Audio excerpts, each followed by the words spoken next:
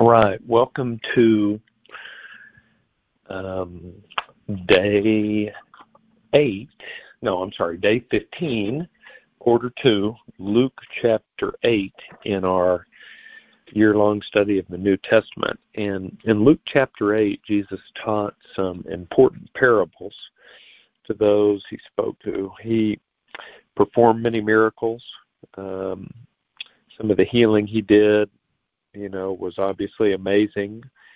Sending the evil spirits out of the man and into a herd of pigs that plunged off the cliff. That was probably a little bit scary to people. Definitely said in the chapter there how the people were scared of that. But of course, many of the other things were just amazing, and the healing that he performed and changed people's lives. I'll go ahead and read some of the verses about healing from chapter 8, starting with verse 40. Okay. This is verse 40. On the other side of the lake, the crowds welcomed Jesus because they had been waiting for him. Then a man named Jairus, a leader of the local synagogue, came and fell at Jesus' feet, pleading with him to come home with him. His only daughter, who was about 12 years old, was dying. As Jesus went with him, he was surrounded by the crowds. A woman in the crowd had suffered for 12 years with constant bleeding, and she could find no cure. Coming up behind Jesus, she touched the fringe of his robe. Immediately, the bleeding stopped. "Who touched me?" Jesus asked. Everyone denied it, and Peter said, "Master, this whole crowd is pressing up against you." But Jesus said, "Someone deliberately touched me, for I felt healing power go out from me." When the woman realized that she could not stay hidden, she began to tremble and fell to her knees in front of him. The whole crowd heard her explain why she had touched him and that she had been immediately healed. "Daughter," he said to her, "your faith has made you well. Go in peace." While he was still speaking to her, a messenger arrived from the home of Jairus, the leader of the synagogue.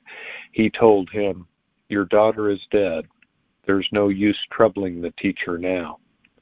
But when Jesus heard what had happened, he said to Jairus, "Don't be afraid. Just have faith, and she will be healed." When they arrived at the house, Jesus wouldn't let anyone go in with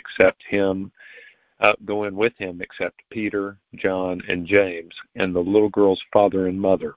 The house was filled with people weeping and wailing, but he said, "Stop the weeping. She isn't dead. She's only asleep." But the crowd laughed at him because they all knew she had died. Then Jesus took her by the hand and said in a loud voice, "My child, get up." And at that moment her life returned, and she immediately stood up. Then Jesus told them to give her something to eat. So that first story is such a good one because Jesus explains to the woman that it is her faith that allowed the awesome power of God to heal her. And I think that reminds all of us that our lives can be so different, so amazing if in our hearts we really believe in the power that Jesus has, the power of the Holy Spirit living in us to do miraculous things. That lady knew that Jesus had the power to heal. In the second story, Jesus reminds Jairus to just have faith and not be afraid. And our pastor at Crossings yesterday talked about that a little bit in his sermon about faith, and how faith is the ability to believe that what you hope for will actually come true.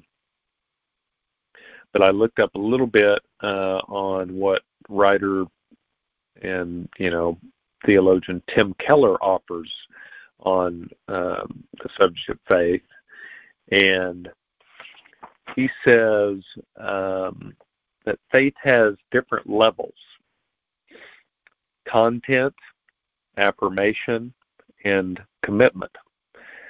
And the first level, content, is more what it is that you believe. It's, for example, we believe Jesus died on the cross to save us from our sins, just kind of in general. But affirmation, second level goes a little bit deeper. That's when a person reaches the point where they believe it applies to them personally in a meaningful way. Like perhaps if you believe that Christ's love can specifically change and impact your life, or that Christ's love is superior to anything else in life, and that is affirmation. And lastly, the third level of faith is commitment, where you can truly rest in that promise. That you can maybe, for example, you choose to follow God above everything else. It leads to action. And maybe you follow and are willing to follow even if that comes at great cost to you. That's commitment. That's the third level. So Luke chapter 8 is very much about faith, and I encourage you to read through the rest of that chapter. You hear some good parables that Jesus offered to the people at that time. And faith, of course, is one of the huge concepts in the Bible, and so important to each of us in our lives and the way we grow and mature in our Christian walk. And I always enjoy the way Tim Keller says things and explains things. It's very profound. Sometimes he can, in just a few words, take a really difficult concept and explain it so well. So that's why I mentioned him a little bit in this topic of faith today. So I'll go ahead and go into prayer for us. Lord, thank you for what faith offers us.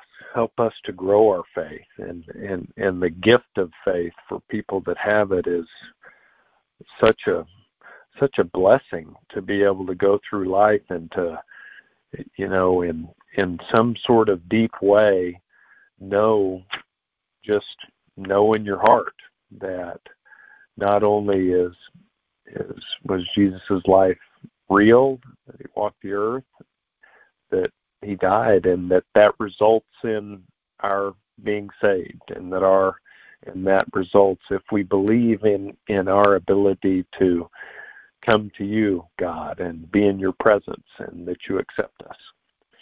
And thank you for that gift, Lord. We know that all good things come from you, so it is a gift, and our part is just to participate in that and accept that, and to give ourselves to that which you call us to do. So help us to do that, Lord. It's in Jesus' name we pray. Amen. Have a great day.